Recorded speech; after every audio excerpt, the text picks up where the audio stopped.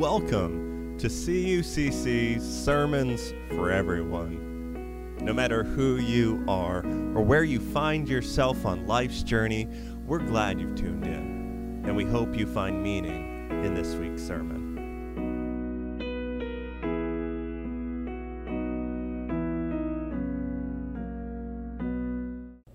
Well, friends, today we wrap up the book of Deuteronomy.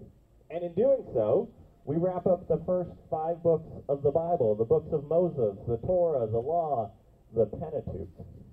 Every time we finish another book, honestly, I get a little sentimental. Once I know it might be a while before we go back to one of these, but mostly because I truly love these stories.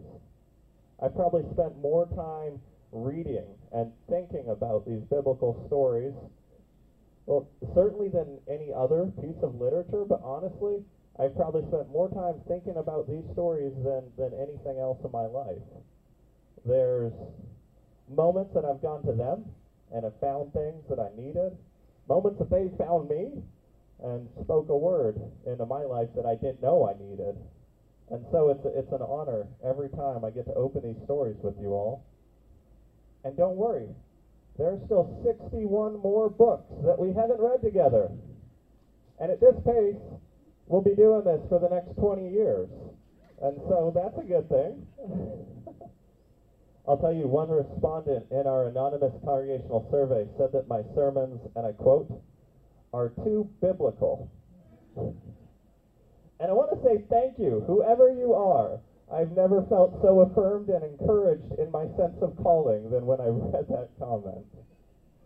Now, I know I've said this before, but Walter Brueggemann, who is an Old Testament scholar and is close to a rock star in UCC clergy world, as us Bible nerds get, he once said that the UCC finds almost anything more interesting to study than the Bible. And I think sometimes he's right. And not because the Bible's boring, but because of the way we read it, talk about it, the way it's misused at times. And so what we've tried to do is read these stories, not for the sake of banking away content so that we might remember which of Jacob's many sons slept with which of Jacob's many wives. It was Reuben and Bilhah, just in case you're curious. We read these stories to be transformed. Right, we read these stories to catch a glimpse of our God, to catch a glimpse of our world, and even ourselves in the many remarkably human characters. And so I want to commend you. I commend you because it takes work. Getting things out of these stories and out of these biblical sermons, it takes work. You have to play along. You have to get imaginative. Right? You have to let your guard down and be willing to dance with the stories. Ultimately, we have to commit ourselves to search these stories for the still speaking God, who maybe, just maybe, has a word for each one of us today. So well done. By the end of the day, you will all be newly knighted scholars of the Pentateuch. So let's jump into the topic of the hour, Deuteronomy. This morning, it's going to be our last encounter with Moses. And we meet up with him. He's wrapping up his final sermon. He's standing in front of the entire community, and he has watched them all grow up as he's been wandering in the wilderness with them for the past 40 years. Whether they liked it or not at times, he's been their leader. He's been the person that met with God and then spoke with them. And I think everyone in the community knows that this is the last time they're going to hear him speak. Friends, a reading from Deuteronomy 30, starting in verse 9.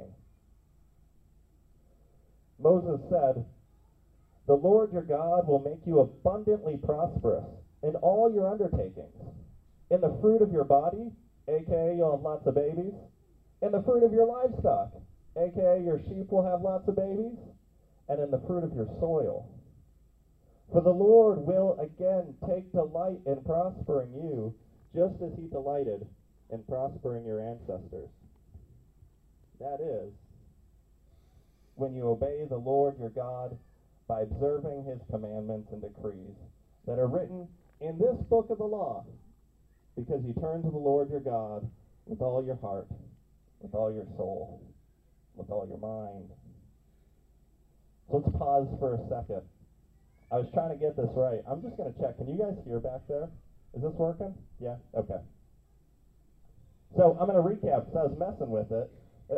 Moses says all this prosperity and blessing is coming, right? Blessing, promise of healthy babies, healthy flocks, healthy farmlands, everything they've been hoping for, everything anyone could really hope for. It was promised to Abraham, Isaac, and Jacob. It was promised to all of their descendants who struggled to keep the faith when prosperity seemed so far off. It's all theirs to enjoy. And all they have to do is keep the commandments and decrees that are written in the book of the law, in the Pentateuch. Sounds like a fair trade-off for them. But as modern readers, what do we do with that? Right? We certainly love the sound of all the blessing and prosperity, but all the laws? Seriously? All of them? I know over the last, 5 weeks now, we've read through a ton of laws, through Leviticus, through Deuteronomy. And I might have even said that some of them aren't culturally relevant anymore, right? We've even tossed some of the cards on the ground, which may have been just me justifying having a tattoo, but maybe it's more than that. So which ones are the most important? Which ones do we keep? And I'm not sure I want to stick my neck out there and tell you which laws still matter. Which ones don't? It feels like a bit of a trap. So instead, I'm going to let Jesus do it for me. Here's a short reading from Matthew 22. Hearing that Jesus had silenced the Sadducees, the Pharisees got together. One of them, an expert in the law, an expert in the Pentateuch. And he tested him with this question, Teacher, Jesus, which is the greatest commandment in the law? And without hesitation, Jesus replied, Love the Lord your God with all your heart, with all your soul, and with all your mind. This is the greatest commandment, and the second is like it. Love your neighbor as yourself. They try to trip up Jesus, and he pulls out some Pentateuch wisdom bombs, one that you guys are familiar with now. We read Leviticus 19. We read Deuteronomy 6. Jesus is quoting them, and he sets the record straight. But he's not done. He takes it one step further and concludes saying, all the law, right? All the law and all the prophets, aka practically the entire Bible, is summed up in these two commands. Love the Lord your God with all your heart, with all your soul, with all your mind, and love your neighbor as yourself. That's what it's all about. That's what the Pentateuch is all about. That's what Moses is all about. That's what we should be all about. Love God, love neighbor, and love self. You heard it here. And by here, I mean Jesus said it. And so let's take that summarizing thought with us as we say goodbye to Moses. We pick back up with our reading. Moses said to the entire community, as we just read, For the Lord will again take delight in prospering you, just as he delighted in prospering your ancestors, when you obey the Lord your God by observing his commandments and decrees that are written in this book of the law, because you turn to the Lord your God with all your heart and with all your soul. Then he said, Surely this commandment that I'm commanding you today is not too hard for you, nor is it too far away. It's not up in heaven that you should say, Who will go up into the heavens for us and get it for us so that we might hear and observe it? Neither is it beyond the sea that you should say, Who will cross to the other side of the sea for us and get it for us so that we might observe it? No, he says, the word is very near you. It's in your mouth, and it's in your heart for you to observe. Friends, the word of God for the people of God. Thanks be to God. So Moses says, love God, love neighbor, and love self. And he says it's not some heavenly enlightenment that you need a spiritual guru to bring down to earth for you. He says it's not some distant idea that you need a world traveler to fetch and translate for you. Love of God, love of neighbor, love of self. It's not something that only a priest can preside over or a pastor can bless. It's not out of reach. It's not too expensive. It's not reserved for the most reverent. It's already inside you, right? It's always been there. Love of God, love of neighbor, love of yourself.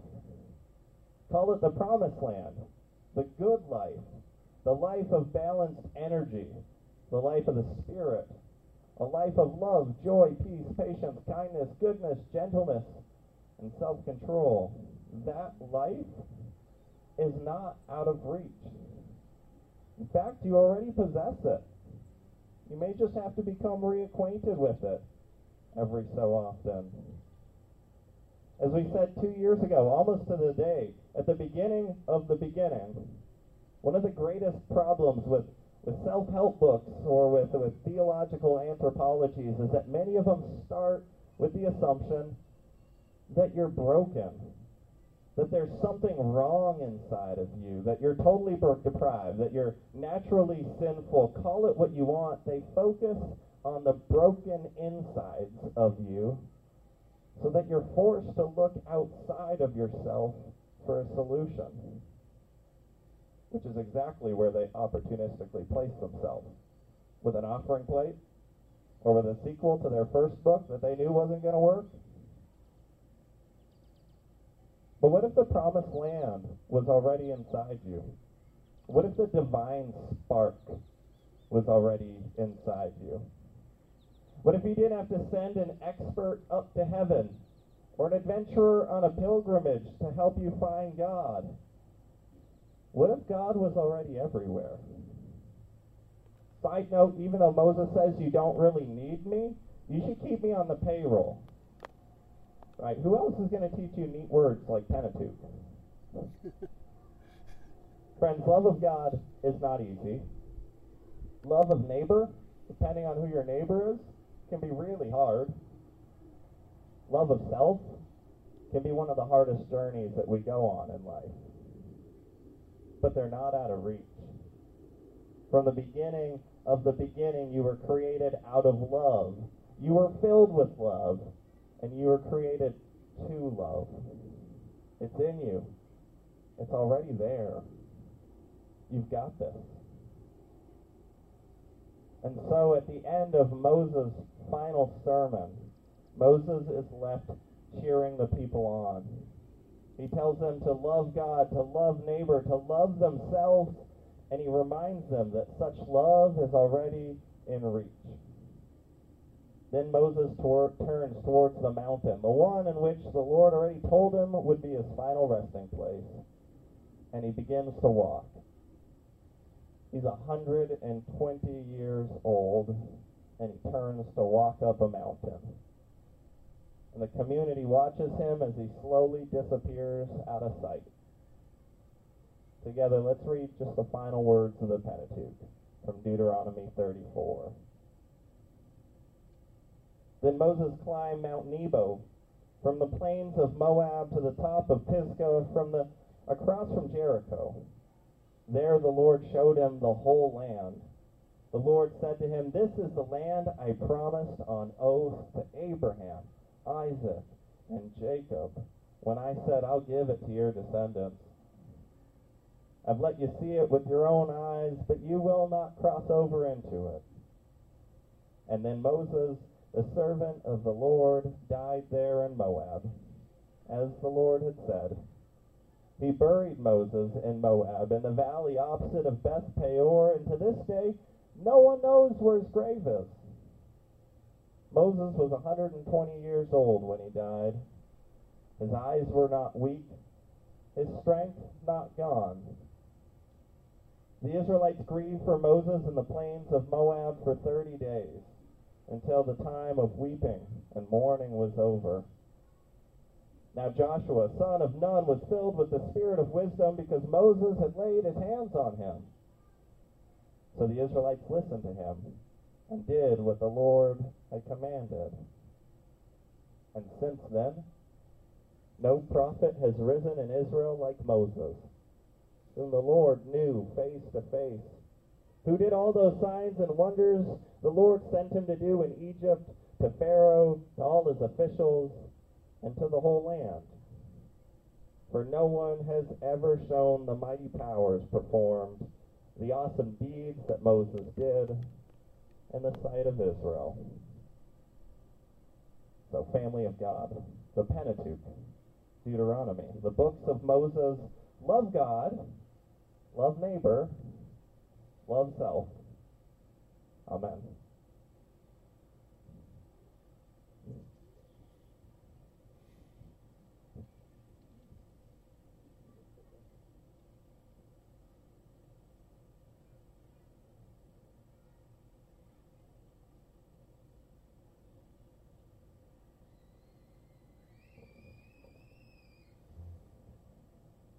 Words of the song are in the back of the bulletin.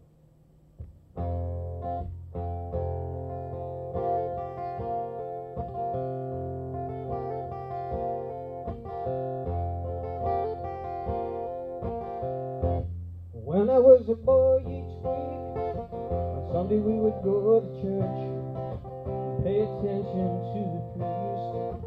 He would read the holy words, consecrate the holy bread, and everyone would kneel and bow. Today the only difference is everything is holy now. Everything is holy now.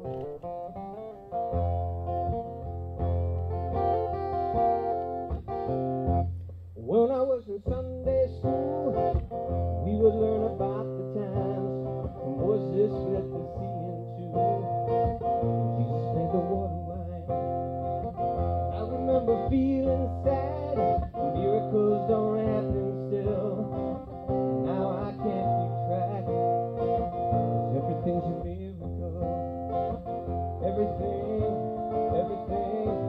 Everything's a miracle.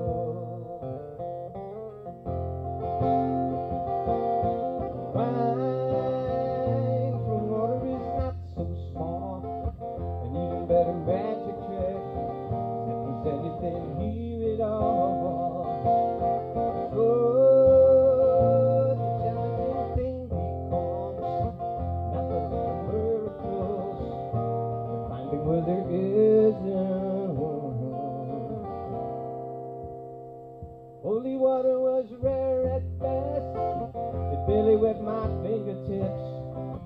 Now I have to hold my breath, and I'm swimming in a sea of it. There used to be a world half there, having second-rate hand-me-down. I walk it with a reverent air, 'cause everything is holy now.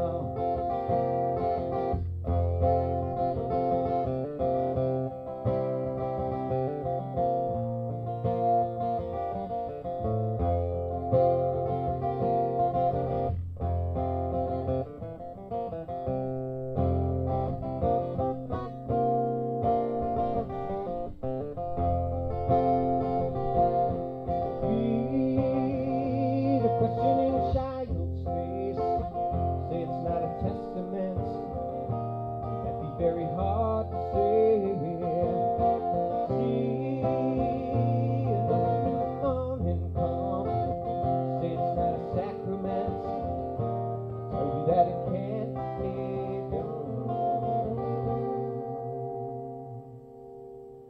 This morning outside I stood, saw a little red-winged bird shining like a burning bush and singing like a scripture verse. It made me want to bow my head. I remember when church let out, how things have changed since then, 'cause everything is holy now. There used to be a world half there, heaven second-rate hand-me-down. I walk it with a reverent air, 'cause 'cause everything is whole.